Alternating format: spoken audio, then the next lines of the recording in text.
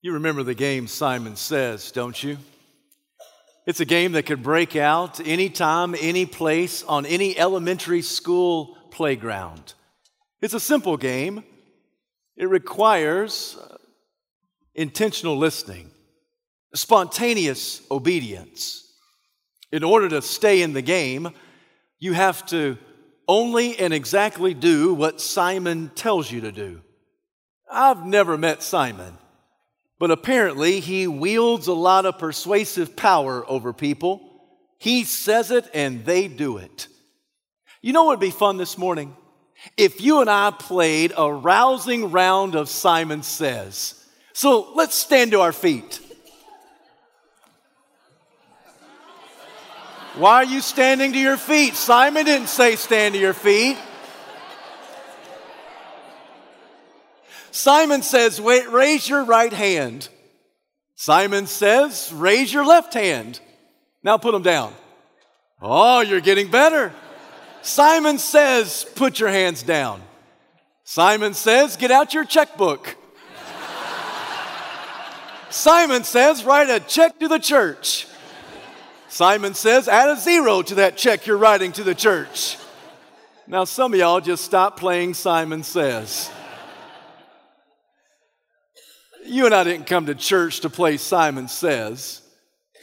But I will tell you, in the game called life, it's pretty wise for you and for me to engage in the Savior Says. In order for us to do well in this game, it's imperative that we do what the Savior tells us to do. And we say what the Savior tells us to say. With that in mind, I invite you to take your Bible and turn to Ephesians chapter 5, verses 1 to 14. Today we continue our glorious study of that wonderful book of Ephesians. Once you've found your place in sacred scripture, please stand out of reverence to the public reading of God's holy word. Ephesians chapter 5, allow me to begin at verse 1. Be imitators of God, therefore, as dearly loved children, and live a life of love, just as Christ loved us and gave himself up for us as a fragrant offering and sacrifice to God. But among you there must not be even a hint of sexual immorality, or of any kind of impurity, or of greed, because these are improper for God's holy people. Nor should there be obscenity, foolish talk, or coarse joking, which are out of place, but rather thanksgiving. For of this you can be sure, no immoral, impure, or greedy person, such a man as an idolater, has any inheritance in the kingdom of Christ and of God. Let no one deceive you with empty words, for because of such things, God's wrath comes on those who are disobedient. Therefore, do not be partakers with them. For you were once darkness, but now you are light in the Lord. Live as children of light. For the fruit of the light consists in all goodness, righteousness, and truth. And find out what pleases the Lord.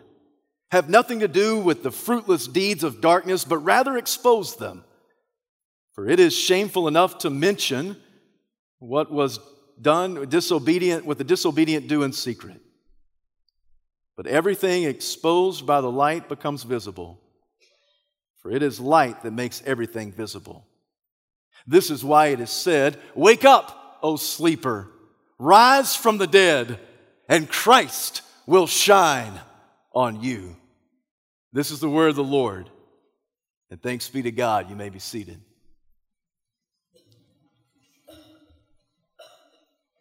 The big idea of the entire passage can be found in the opening phrase of the text.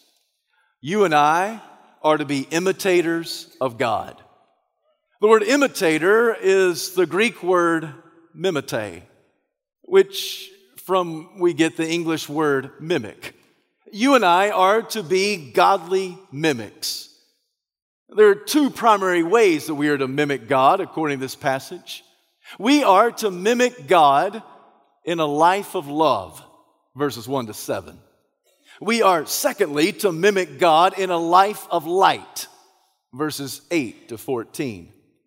When Paul says that we are to mimic God in love, he is telling us that we need to have agape love. That's the word that he uses there.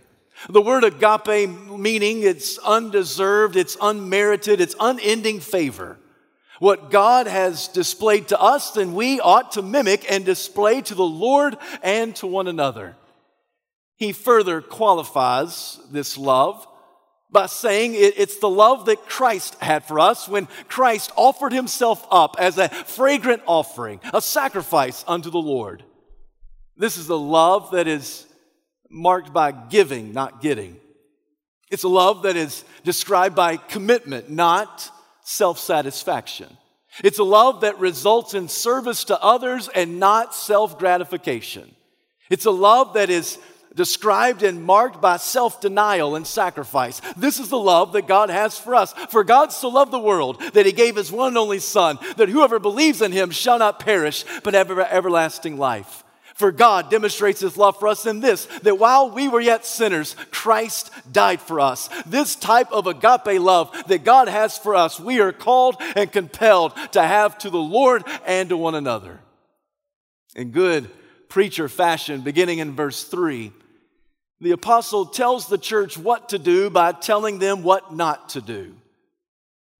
He says, but among you, there must not be even a hint of sexual immorality, impurity, or greed. Verse 4, no obscenity, foolish talk, or coarse joking. All of that is out of place for the holy people of God.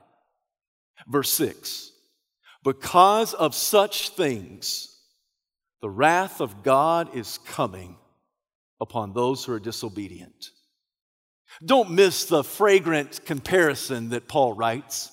He says that our love, as we mimic the Lord, ought to be a fragrance of purity, just like the pure sacrifice that Jesus Christ offered himself up on your behalf and mine. We ought to have a fragrant love one for the other. We ought not have not even a hint of foul stench of perversion. So he says, among you, there must not even be a hint of sexual immorality. The Greek word is porneia, from which we get the English derivative pornography. It's a general term. It means any and all sexual sin. He says, among you, there must not be any porneia. It was very common in Ephesus for there to be immoral lifestyles. In fact, in Ephesus, it was pretty much anything goes. It was common to have adulterous relationships. A man sleeping with his servant girls was commonplace. Incest, homosexuality, prostitution, quote-unquote, sacred sexual encounters at pagan temples, all of that was normal. In fact, one historian said that in Ephesus, there were no moral boundaries. It was literally a place where anything goes. I can well imagine that as you entered the city of Ephesus, there was a billboard that said, what happens in Ephesus stays in Ephesus. Anybody could do whatever they wanted to do. And this is why at least one Greek philosopher said that in Ephesus, the morals are lower than the animals. In fact, the inhabitants that live therein are only fit to be drowned.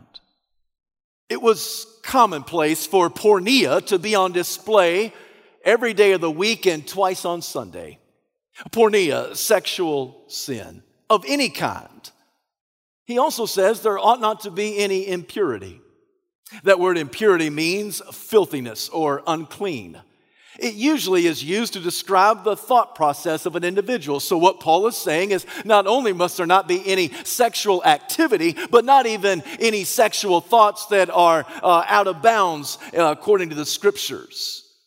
That you ought to put into check your thoughts, your fantasies, your ideas, so that none of them are impure, unholy, filthy. Then he also speaks that there ought not to be any greed. The word greed literally is covetousness. It's a word that means to want something that doesn't belong to you, to want more of something that you have enough of already. In America, we call that marketing and advertising, don't we? It's to want something that you don't really need. It's to want something that you have enough of already. Do you understand what Paul is doing? He is peeling back the layers of humanity. He's saying that your version of love, it ought not to be tainted with perversion. It ought not to be permeated with immorality, that your immorality, your outward activity must not have sexual immorality, not even your mental thoughts, for your mental thoughts need to be pure, and even your heart, the heart condition must not be gripped by greed. Paul goes on and he says, there ought not even be any obscenity that comes from your lips. It's not proper for the man or woman of God. The word obscenity, it does mean a foul language, foul speech. Yes, it means cursing and cussing. That ought not to be something that is commonplace for the child of God. We ought not to be individuals that curse. Yes, that's what the word means, but it means more than that. It even means the content of our speech. The best way I can describe what that word obscenity means is really, it's been described for us by a contemporary politician who just rendered it locker room talk. This is what Paul is meaning. There ought not to be locker room talk that comes out of your lips and mine. He also speaks of foolish talk. That word that's rendered foolish talk is a compound Greek word. It literally means stupid speech. It's a compound word. The first part of the word is moros, from which we get the word moron. And the last part of the word is logos. It's the word speech or talk. So there ought not to be any idiotic speech or stupid speech or dumb talk that comes out of our mouth. Now, what does he mean by that? Well, specifically, that was the word that was used to describe the language of the gutter. It was the language of the drunkard. And so Paul is saying that you ought not to be like the drunkard person. You ought not to be like the drunk who's just very loud and vulgar and vile in his speech. It's kind of like the people that I met last week in Nashville, Tennessee, at the SEC basketball tournament. Janelle and I were downtown on Broadway, and I got to tell you, there's a lot of alcohol that flows in the streets of downtown Nashville. And I've got to be honest with you, a lot of great Kentucky fans get inebriated, and when they get drunk, they become morons. It was like the guy who came up to the glass window. Janelle and I were eating a delightful barbecue dinner. Of course, every barbecue dinner must be delightful, right? And so we were eating a delightful barbecue dinner. We had that table right there to view the street, and this rather intoxicated individual came up and proceeded to stick his tongue on the glass of that window for an awkward amount of time. And then he proceeded to do some vulgar gyrations, of which I looked at him and thought to myself, what are you doing? And all of a sudden, Jane Ellen says, don't look at him, don't look at him, don't look at him. And for some reason, we lost our appetite that night. I don't know why. But the barbecue just didn't taste as good, because what that's an example of foolish talk. That's the language of a drunkard. That's the activity of a moron. And Paul says that not ought to describe your life and mine. He also says there ought not to be any coarse joking. That word means sexual innuendos. You know the individuals, they're trying to be funny, but it seems that everything reminds them of a body part of the male or female anatomy. And they try to point this out in a cute fashion, trying to make everybody laugh and giggle. That's coarse joking. You bump into those guys a lot of times in junior high school, don't you? And tragically, many of those individuals, they grow up, but they never grow out of coarse joking. It dominates their speech. Now, Paul says, because of such things, the wrath of God is coming upon those who are disobedient.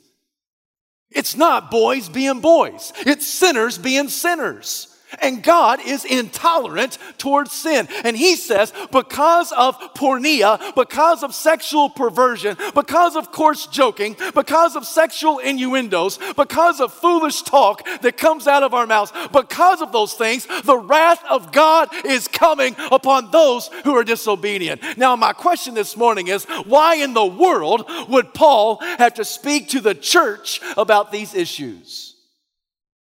Why would Paul have to spend so much sacred space of text to talk to the church at Ephesus, First Baptist Church of Ephesus? Why would he have to spend so much time speaking to them about sexual perversion? And why would he have to spend so much time talking to them about improper speech that comes out of their mouth? The only conclusion I can come to is that the people in the church at Ephesus were guilty of sexual perversion. They were guilty of porneia. Their lives were dominated and dictated by obscenity, impurity, greed, selfishness, foolishness. Time has passed, but not a whole lot has changed, has it? I want to connect the dots for you. And this morning I want to do it in one specific way. The adult entertainment industry in America is a $13 billion business each year. Numerous studies have been done, and they all reach the same conclusions.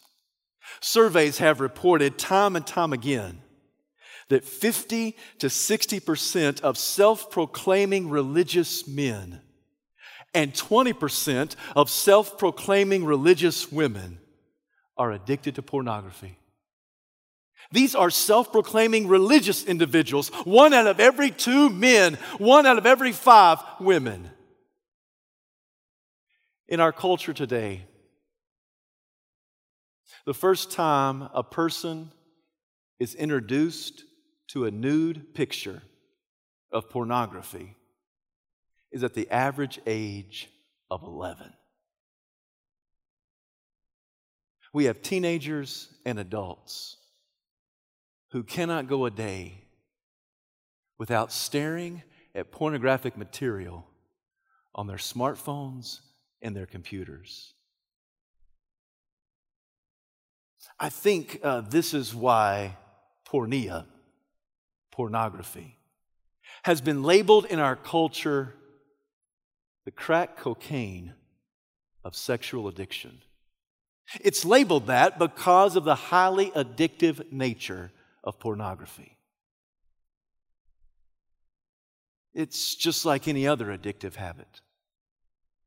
What satisfied yesterday won't satisfy tomorrow. What brought the euphoria yesterday is not enough for the same fix tomorrow. So what started out as an occasional glance becomes something that is much more frequent. And then, if it goes unchecked, it becomes something that dominates every waking moment of solitude. Parents,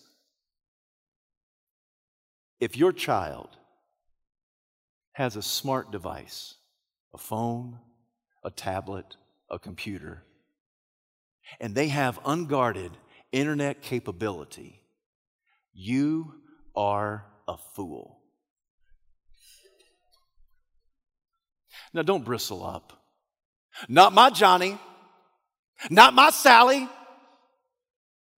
Yeah, you're Johnny and you're Sally.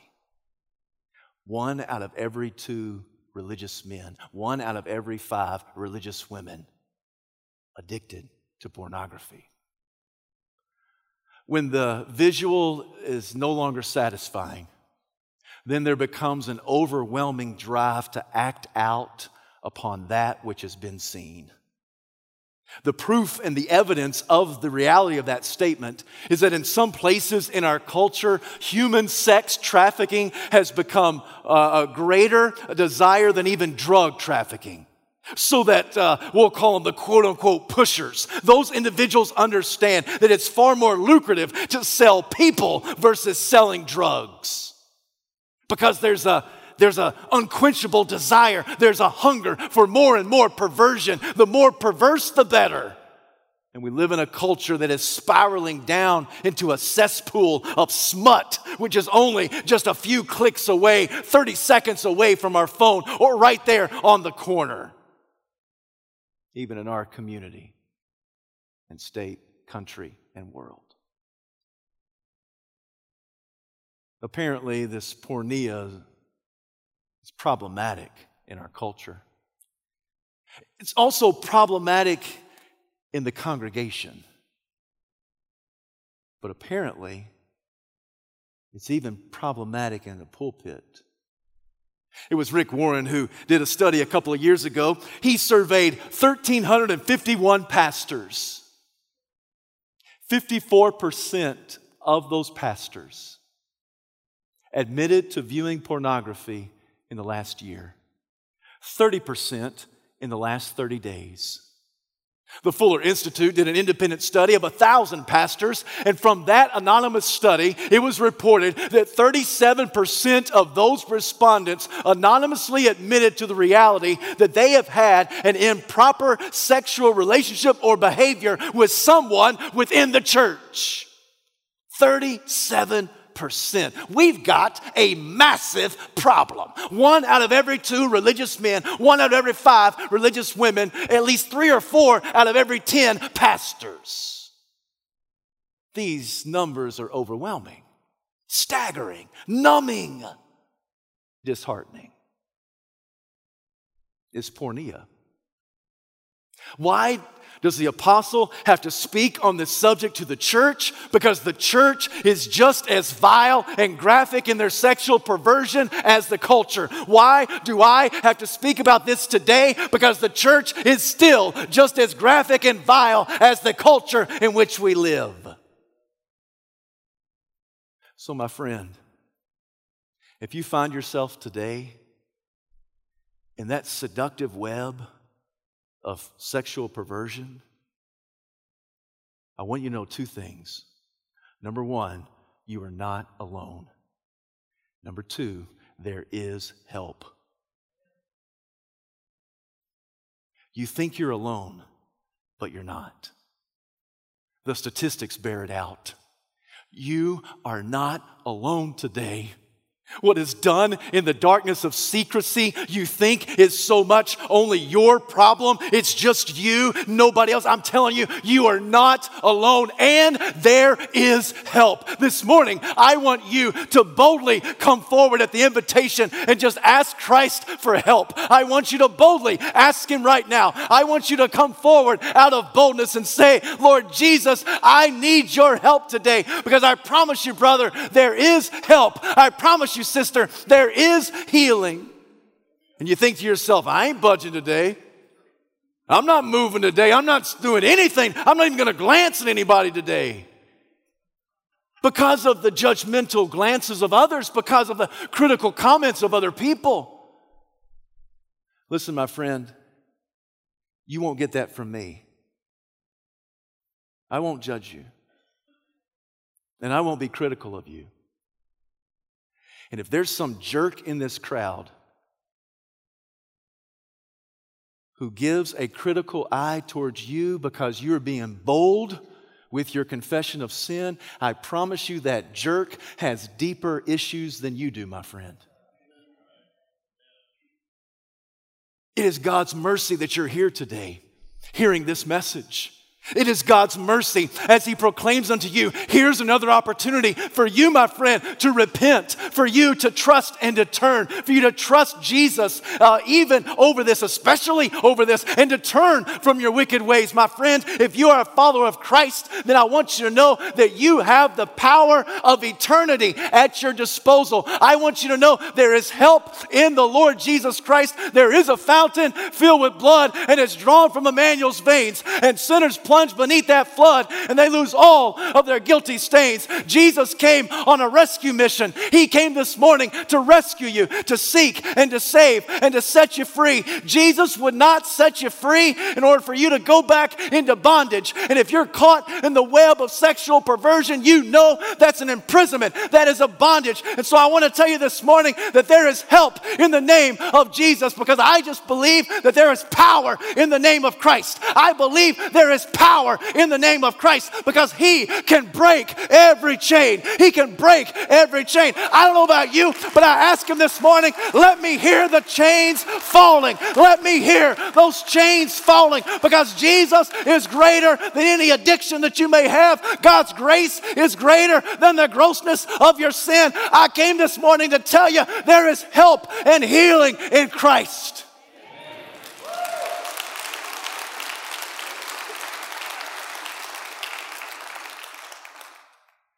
If you're here today and that is not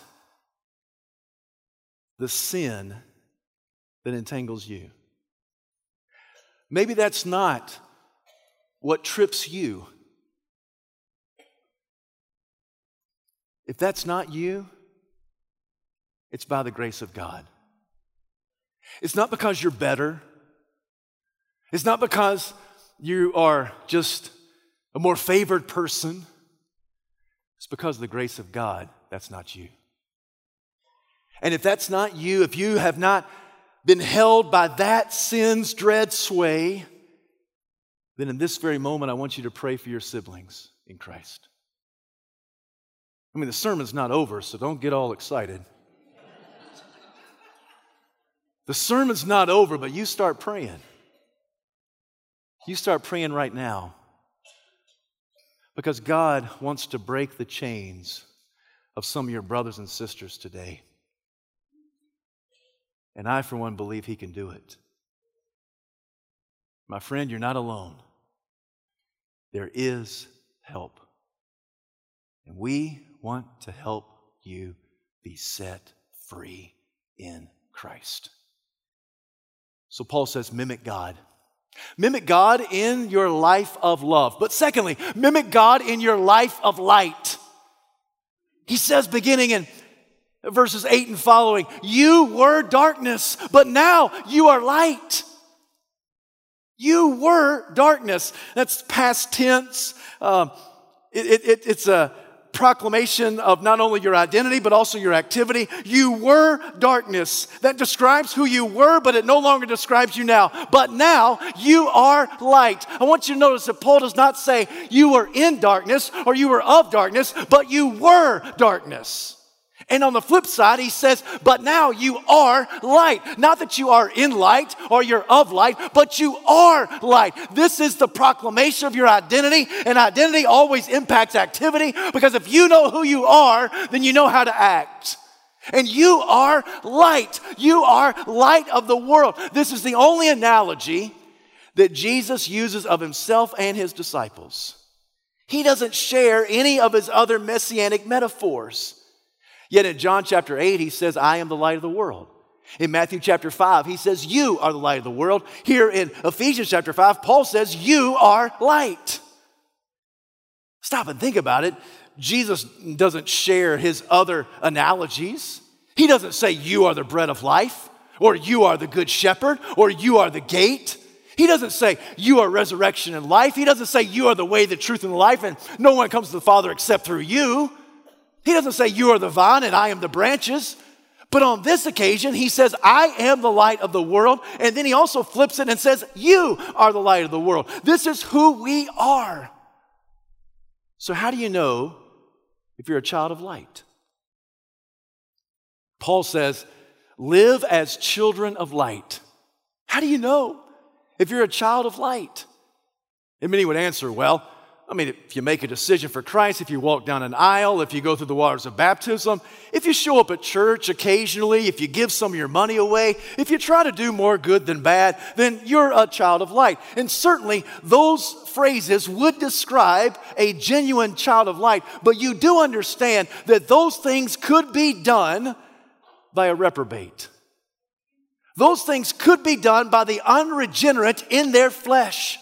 It is possible for somebody to make a decision and fill out a card, walk down an aisle and get a little bit wet. It is possible for somebody to come to church every once in a while and try to give some of their money away just to make themselves feel better and to try to do some good things because it's a good thing to do. It is possible for a person to do those things, check off all those boxes, and still be unregenerate. So Paul says, let me give you a more authentic, true test of faith. How do you know if you're a child of light? Look at verse 9. Because you produce fruit of light. What does he mean by that? All goodness, righteousness, and truth. The word goodness means moral excellence. It's how we relate one to the other. It's how we relate to other people. We relate with moral excellence. Righteousness. The biblical understanding of righteousness is twofold. There is imputed righteousness, there is practiced righteousness. Imputed righteousness is a term that means that God credits the innocence of Christ as belonging to us, independent of anything we've done. And God has imputed His righteousness. He's imputed the innocence of Christ, that when He looks at us, He sees us clothed with the innocent standing of our Lord Jesus Christ. This is a moment to get excited about, because God does this independent of you, of me, and totally dependent upon Christ, His accomplished work on the cross. It's imputed righteousness. In light of that imputed righteousness, then you and I live out practiced righteousness. Because we're declared innocent in the sight of God, we long to do what is right in the eyes of the Lord. We want to be righteous. We want to do righteousness, not as a means of salvation, but as gratitude for salvation. Because it's been imputed unto us, then it's practiced by us before a watching world. Then he also says the fruit of truth. The word truth means integrity. It means trustworthiness. It could be summarized by the popular phrase of D.L. Moody, that character is who you are when no one's watching. Stop and think about what Paul is saying. He's saying these are things that can only be produced by the genuine child of light. Because only a genuine child of light can produce goodness, moral excellence. That's how we relate to others. Only a genuine child of God can have righteousness imputed by God, practiced by the power of the Holy Spirit in your life and mine. That is how we relate unto the Lord.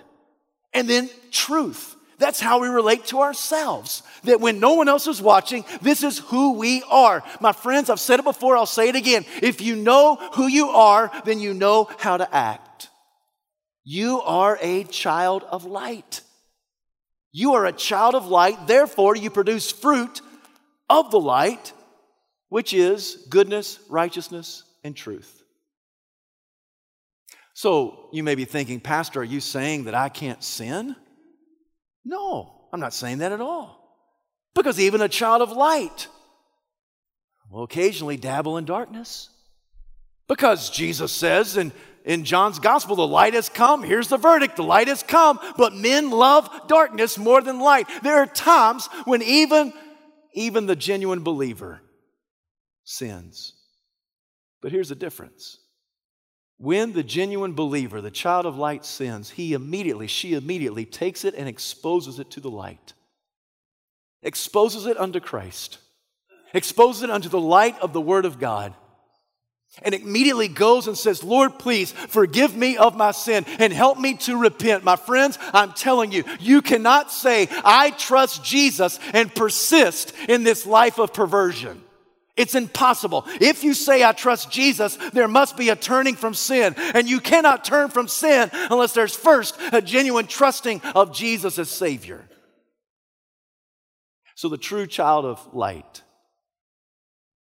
says, I'm going to take the deeds of darkness and I'm going to subject them to the light and expose them to the light. For what's the purpose of light? To dispel darkness. Now here's the ultimate question. Why do we do this? I grew up in church, And the church that I grew up in was very good at telling me how to live, what to do, what not to do. I grew up in a Christian home. My parents were great at telling me what to do and what I shouldn't do. But there was always a disconnect of the why. Why am I supposed to do this? Why am I not supposed to do that? And if I was ever bold enough to voice that question, because I said so was usually the response. Why do I have to do that? Because I said so. Why can I not do that? Because I said so. I mean, it's pretty much in the conversation. And that was true not only in my home, but also even in the church. Now, if the pastor ever stood up to make the why connection of why do we do what we do, if he ever did that, either number one, I wasn't listening.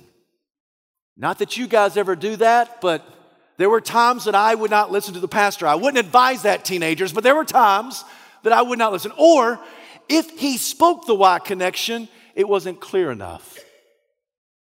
So Paul wants to make very clear not only what we ought to do, but why we ought to do it. So he gives two reasons, two why connections. First, because God is our daddy. And secondly, because big brother Jesus got up out of the grave. These two reasons form bookends around this passage. Verse 1, you are to be imitators of God as dearly loved children. Every child who knows that he's loved finds it very natural to want to be like daddy. You know this to be true in your earthly relationships. Every child who knows that he is loved longs to be like his daddy. If he knows daddy loves him, then he longs to be like his daddy. If you had a father who loved you, then you know what it is for the son to want to grow up and be like dad, and for the daughter to want to grow up and marry somebody just like dad. And so Paul is using that analogy. Since you are loved by God, you want to be like God because God is our daddy. All throughout the Ephesian letter, he's been talking about how we've been adopted into God's family. Ephesians chapter 1, verse 5. He predestined us to be adopted as his sons and daughters through Jesus Christ.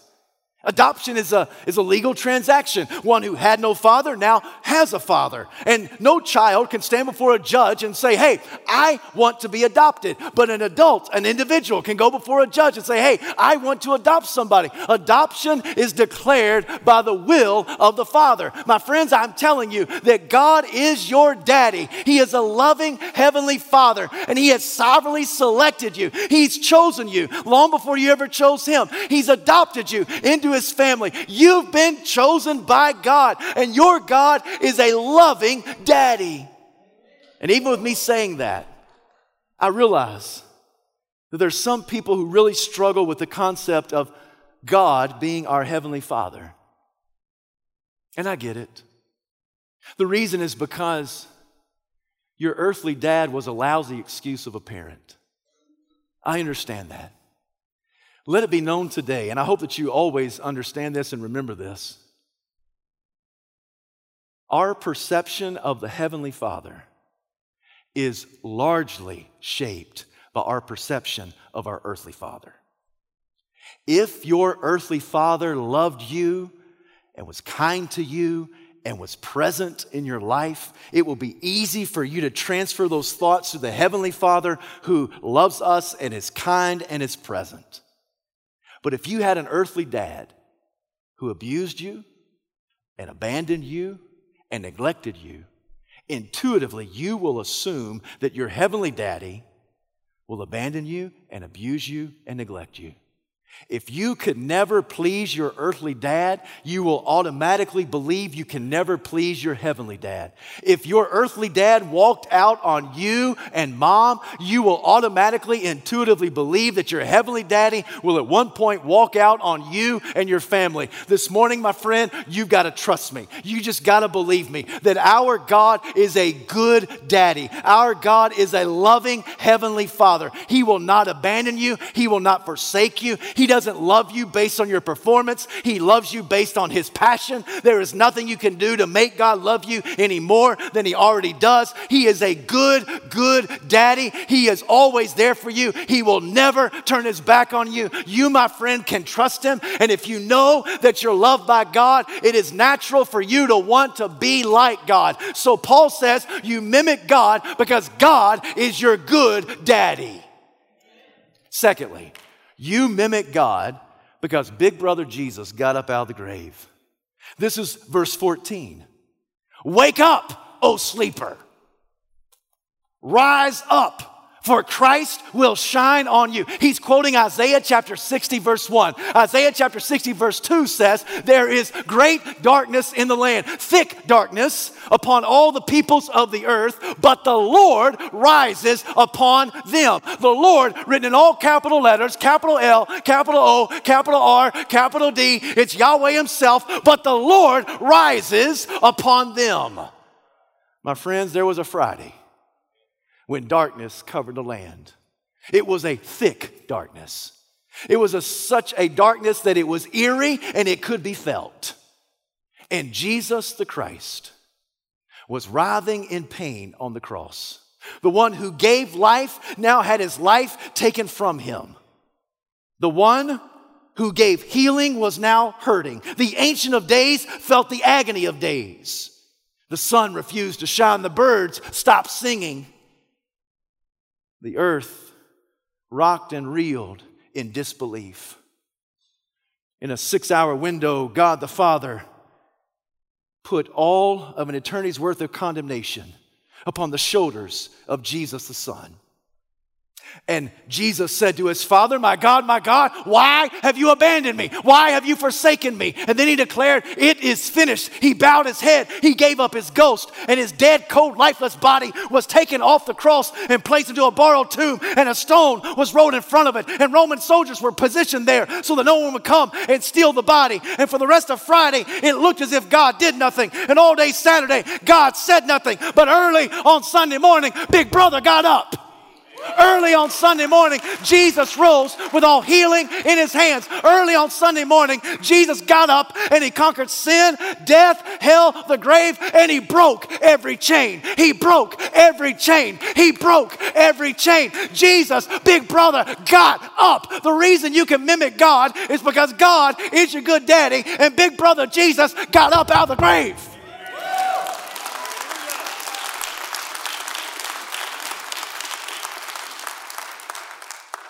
So this morning, don't focus so much on Simon Says,